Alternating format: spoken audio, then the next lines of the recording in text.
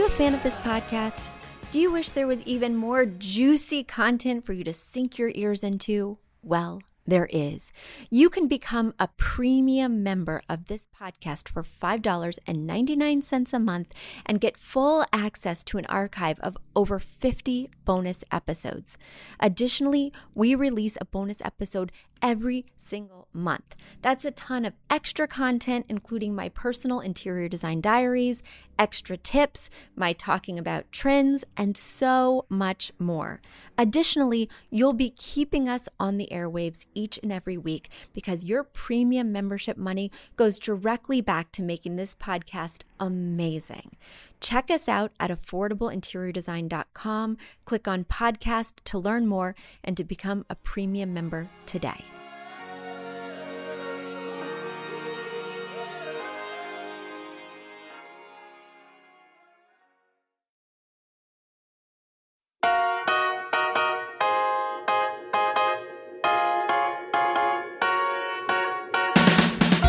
You don't need a high-end designer or a lot of money to get a luxe look. Be your own interior designer with big design, small budget. Here's your host, Betsy Helmuth.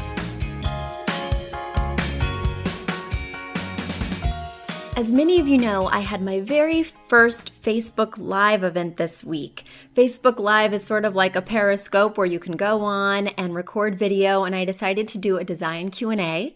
And so many of you sent in awesome questions ahead of time, so I had a long list to tackle. And then while we were going, people were sending in questions, which was really exciting.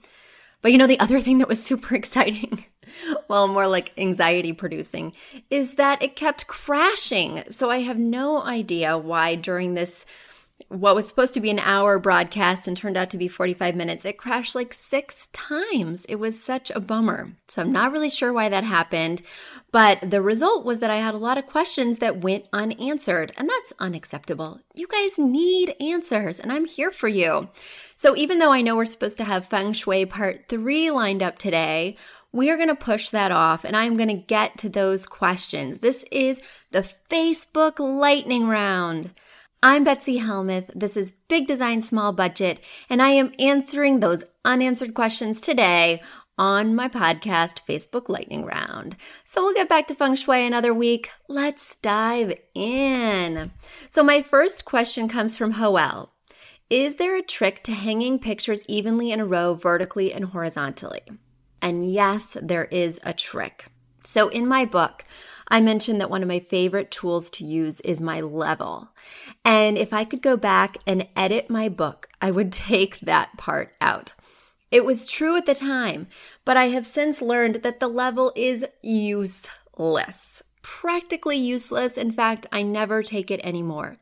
The reason that I don't use my level is because our homes aren't level, our apartments aren't level, our walls aren't level. And so even if you hang something with a level and it's perfect, it might still look wonky. So my trick for hanging things in a perfect formation is to measure from either the floor or to measure from the ceiling, wherever the picture is closest to. So if the picture is closest to the floor, measure from the floor. If the picture is above a piece of furniture, measure from the floor, because it's going to look wonky in comparison to the piece of furniture that it's closest to. So measure from the floor to the point on both sides. Now, I always hang a picture with 2 points, not just one in the center, even if it has a string or a wire. The reason I do with 2 points, especially in a formation, is so that it doesn't wiggle or wobble or get bumped and move. So 2 points is so important, even though it's a little bit more difficult. And I measure from the floor to the first point up and from the floor to the second point up. And then I keep doing that all the way down the line. Voila! So now let's get to our next question from Shani. How to organize baseball hats so that they can be seen? Well, thanks, Shani. So the catch with a baseball hat, get it? That wasn't planned, folks. That was just off the cuff punning right there. The catch with a baseball hat is that you want to see the front. You don't want to see the top or the side. So hanging it from a hook on a wall, you're going to see the top, which is pretty uninteresting. In order to catch that front view, what you're going to have to do is use a shelf or a deep ledge. One of the floating shelves or a shelf with brackets would be the ideal way to display your baseball caps, because that way you can see that front logo. Now, baseball caps are pretty deep, so I would recommend popping in the back so it's not quite as deep, kind of nesting it in that front part like you can. So I think that would make more sense and take up a little bit less room on the shelf, but that would be my ideal scenario. My next question comes from an interior designer. Hi, I'm currently working with a client who's having trouble deciding what direction to go, and I feel like I'm having creative writer's block. Please tell me that this is normal. Haley. Haley, this is not normal. This is abnormal. Because the important thing to do is not to ask the client what style they like, because most of my clients don't know. Most of my clients are very intimidated by the idea of style, and they really have no clue what style resonates with them. My clients do, however, know what they like and what they don't like. So I have them fill out a questionnaire. Basically, I have created a 20-point questionnaire that are questions that really help me. So they may not be the same questions that you should be using with your clients or that another designer might use with their clients, but these are questions that really unlock a client for me, because basically I have to get to know them really quickly. And then I have to be inspired by them so that when I'm choosing things for them, I'm consciously thinking about what they would like, because now I feel like I have a good grasp on who they are. So some of the questions in the questionnaire are, what's your favorite place to travel? What makes your lifestyle unique? What colors do you like? People feel less intimidated by that question than about questions about style. And then the other thing that I think is really important is I think it's really important that they go see images. So I lead them to a few different websites, so that way they can check out pictures of other people's work and maybe see what resonates with them. See if there's one image in particular that they keep coming back to, and then they can send me that image. Because my clients will visually know if they respond to a picture. They just don't know exactly what to call that picture. So that's how I do it, and I don't start a project until I have all this background information. That way I'm really leaping from a point of inspiration and knowledge right away. So find what works for you as an interior designer, get that questionnaire, get that image requirement, and then go from there, and you'll find that it will be a bottomless well. In other words, when I am feeling creative writer's block, as you say, I will go back to those pictures, or I will go back to that questionnaire, and I'll just delve a little bit deeper. I'll look a little bit more closely, or I'll write them and just ask one more question that may unlock what I'm stuck on. So there we go, Haley. I hope that helped. Keep us posted. And now it's time for a quick commercial break. Do you love this podcast? Do you wish you could learn even more? Well, we have an online class bundle. Our online class bundle is comprised of 3 online classes: Beautifying Your Home for Less, Styling Your Home, and the Fundamentals of Feng Shui. Each one of those 3 classes is between 30 and 45 minutes long and chock-filled with visuals and tips, things that will help you to style your own space or help out with other spaces. Additionally, with the pack of 3 classes, you get an autographed copy of my book, Affordable Interior Design. You get all of that for only $99. Once again, that's the 3 online classes as well as the book for only $99. You just go to affordableinteriordesign.com/classes. Once again, affordableinteriordesign.com/classes to buy your bundle today. And if one of those classes sounded intriguing, but maybe you already have my book or some of the other topics are not of interest, you can buy the classes individually at that site as well. Each class is $40. So head over to affordableinteriordesign.com/classes to get your bundle or your online class today. My next question comes from Jacqueline. Jacqueline writes, "Hi, would love your thought on awkward corners. I have a very small awkward corner with a window in a long, narrow railroad-style condo. Anything outside of a bookshelf or a reading nook?" Awkward corners are amazing places for big, fun plants. But if you don't have a green thumb, I certainly don't have a green thumb, here's a couple other ideas for you. I don't know if you have a cat, but it could be a nice place for an interesting cat tree. There are lots of people on Etsy who make custom cat trees. That could be fun. And then you could really have it tailor-made to that corner. My other thought would be that you could do a pedestal. So you could put a pedestal up there, which is very in vogue right now if you've listened to my trend episode 2016. So you could do a pedestal within a picture on a picture frame, or you could do a smaller plant that would be easier to keep alive. So yeah, pedestal, cat tree, big plant. It could be a nice place for maybe some floating shelves with some decorative items. They also have wall-mounted bookcases that look like little tiny spines that just attach to a wall. So that could be a fun place for a floating bookcase that really doesn't take up much space. What else? I love a little sculpture. Who doesn't love a sculpture, like a wall-hanging sculpture, or even, oh my goodness, guys, hello, this just occurred to me, a mobile. Since when have we seen mobiles? But I think we could Google and find something quite interesting. So a little mobile hanging in the corner that could maybe come down kind of low and be sculpturally, visually interesting, dynamic, unexpected. I love it. Maybe even affordable.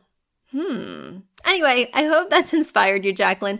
Let's move on to Jonathan's question. Jonathan writes, I love red, but how do I use red without it being overwhelming? Red is overwhelming. It's the color of passion. It's the color of intensity, but that often means that it can feel too intense. It can be anxiety provoking. It can be uncomfortable to the eye. So typically I use it in small doses. Typically I use it, if you remember back to the 60-30-10 scenario in terms of the color palette choices, you probably remember from previous episodes, or if you don't have my book, Run, Don't Walk, Jonathan, buy that book. You can get it on affordableinteriordesign.com. I will sign it for you, and I will put a sticky note on the red section. But anyway, it's an intense color. If you're going to use it as your color palette with your 60-30-10 equation, I would make it a 30 or 10% color. It is not a 60% color in a room. It's just too much. And you might want to go for a more subtle version of red. So rather than doing a cherry red, which can certainly be visually off-putting, you might want to do a burgundy. So maybe go less primary and a little bit deeper with a maroon idea.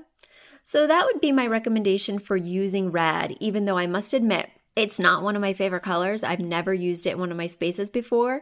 When I moved into my current house, it has stained glass with a lot of red. So I decided to embrace it, and it's my 30% color in my 60-30-10 scenario, and I absolutely love it. It is super warm, very cozy. It's a deep enough color that it camouflages a lot of stains. Red is my new thing. So there we are, Jonathan. All right, let's move on to Kim. Oh, there we go. She's back to the 3-color rule. So the 60-30-10. She writes, Hi, Betsy. I'm a new listener and avid fan. I've been telling all my friends about you. Thanks, Kim, for spreading the word. I really appreciate it. And do rate and review us on iTunes because we could use a little iTunes love. Anyway, back to the email. Between your podcast and book, I'm learning all the design secrets I've always wanted to know. My question is about your 3-color rule and open floor plans. My family just bought our first home, and the kitchen, dining, living, and family rooms are all open to each other. Should I use the same inspiration piece and 3 colors for all 4 rooms? If so, how do I do that without it feeling boring or like the rooms blend into each other? Thank you so much, Kim.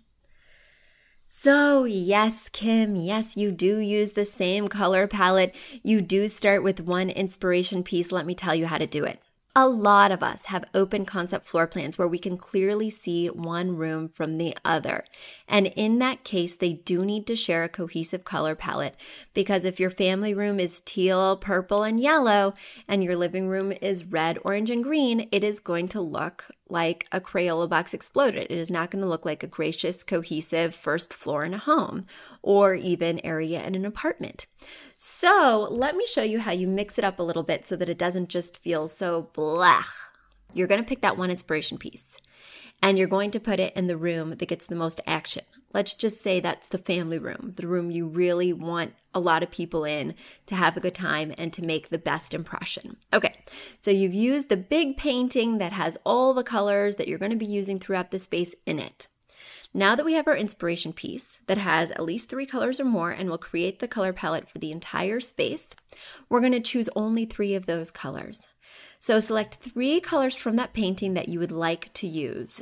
I'm just going to use my home as an example. In my home, I have red, yellow, and then my third color is green. So red, yellow, green, right? So I'm going to pull those 3 colors from the painting and I'm going to sprinkle them around the room in the family room. Let's just say in the family room, I did 60% yellow, I did 30% red, and I did 10% green, which may be exactly what I have done, if you want just a little FYI. So then I'm going to switch it up in the dining room. And the way I'm going to switch it up in the dining room is I'm going to switch the 60 and the 30. So now I'm going to do 60% red in the dining room, 30% yellow, and 10% green again. Let's say I want to switch it for the living room. Then I'm going to make the green my 60%. The yellow, my 30%, and the red, my 10%. So it's just about switching those percentages so that way each room feels different, but at the same time, all the rooms look cohesive. So I hope that helped, Kim. Keep listening and keep writing in. Oh, and keep telling all your friends. Thank you. So now my question is from Catherine. Catherine writes, how do you decide what wall to put wallpaper on? All right, Catherine, haven't you seen my special with Hoda and Kathy Lee, my little spotlight on the Today Show where I say that accent walls look more like, what is it, guys? That's right, accident walls. I really hate it when people just wallpaper one wall or when people just paint one wall. It looks like you just ran out of paint or forgot to order enough wallpaper. It looks like you wanted to go bold and make a really big splash, but you were scared. So then you just copped out and did one wall. Now, as some of you may remember, there's only 2 circumstances in which I will allow an accent wall. The first is if you're a renter, because I understand that when you move out, you don't want to have to repaint every wall, but living with renters white exclusively is really oppressive and boring. So, okay, there's that. The other time I will allow an accent wall is if it's a very modern building.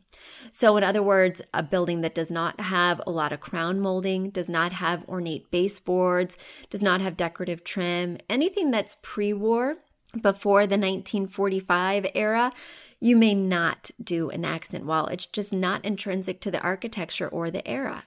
Accent walls are much more modern, so if you do have a converted loft in Williamsburg, if you are dealing with a mid-century space in, I don't know, the Hudson Valley, there are so many beautiful mid-century homes out here for sale.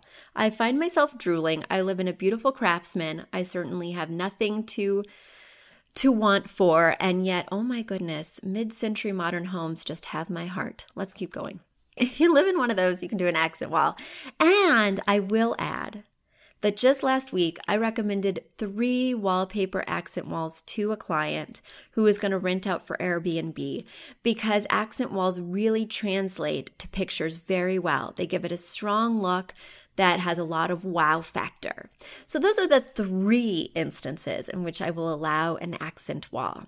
Now, if you're looking at these walls and trying to decide which one to accent, the question to ask yourself is, what do I want people looking at? Another word for accent wall is sometimes focal wall. So what do you want people to focus on? Usually it's the bed, it's the sofa. So think about painting the wall or wallpapering the wall behind those larger wow factor items. I do not put an accent wall behind a TV. I don't really want to add more focus to the TV. I don't put an accent wall behind a storage piece. I don't typically put an accent wall behind a lot of tall furniture because it just doesn't make sense. Like the other day, I had a client who had bunk beds, and I wasn't going to put her accent wall behind the bunk beds because you really wouldn't see that much accent. The bunk beds would pretty much be camouflaging the whole effect. So that is my recommendation if you must do an accent wall. Now let's get to a last question from Karen. Karen writes, Betsy, is it okay to put 2 coffee tables in a living room if the one you have is too small? No, that's not okay. That's weird. Karen, that's just weird. So why do you want 2 coffee tables? Let's get to the root of this problem. Is it because your current coffee table is too small? If your current coffee table is smaller than 18 by 36 rectangular, or 36 diameter round, or 36 by 36 square, if it's smaller than any of those sizes, then you have a very tiny coffee table.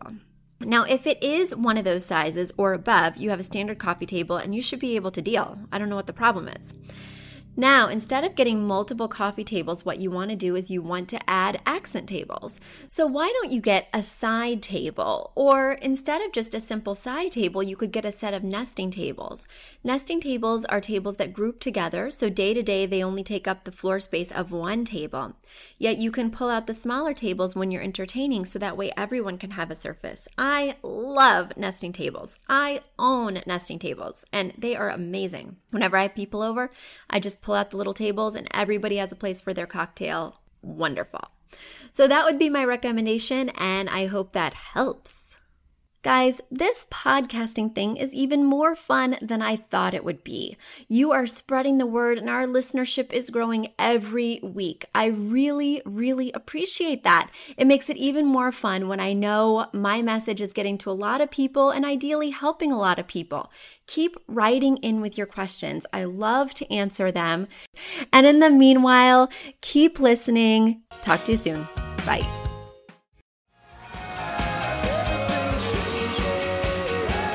You've asked for it, and we have answered the call. For years, you've been saying, Betsy, you're talking about all these great design concepts, but we can't visualize them. You're describing the picture that the listener sent in of their problem, and we wish we could see that picture too. After all, a picture is worth 1,000 words, and I do my best to describe them, but there's nothing like seeing it for yourself. And that's why Affordable Interior Design, the podcast, now has a YouTube channel. Not only do we have a YouTube channel where you could see recordings and clips of these podcast episodes, we also have an Instagram, a Facebook, and so many other exciting things. You should check it out. Head over to affordableinteriordesign.com/links.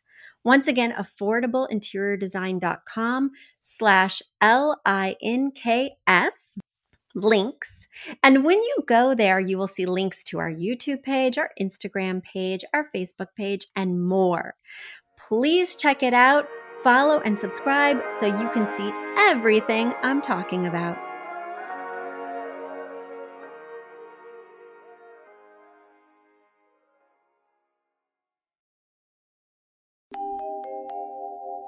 A big thank you to our amazing producer, Catherine Heller, to Aton and the MVCR House Band, and to Affordable Interior Design, the sponsor of this podcast and the premier place to get an amazing look on a budget.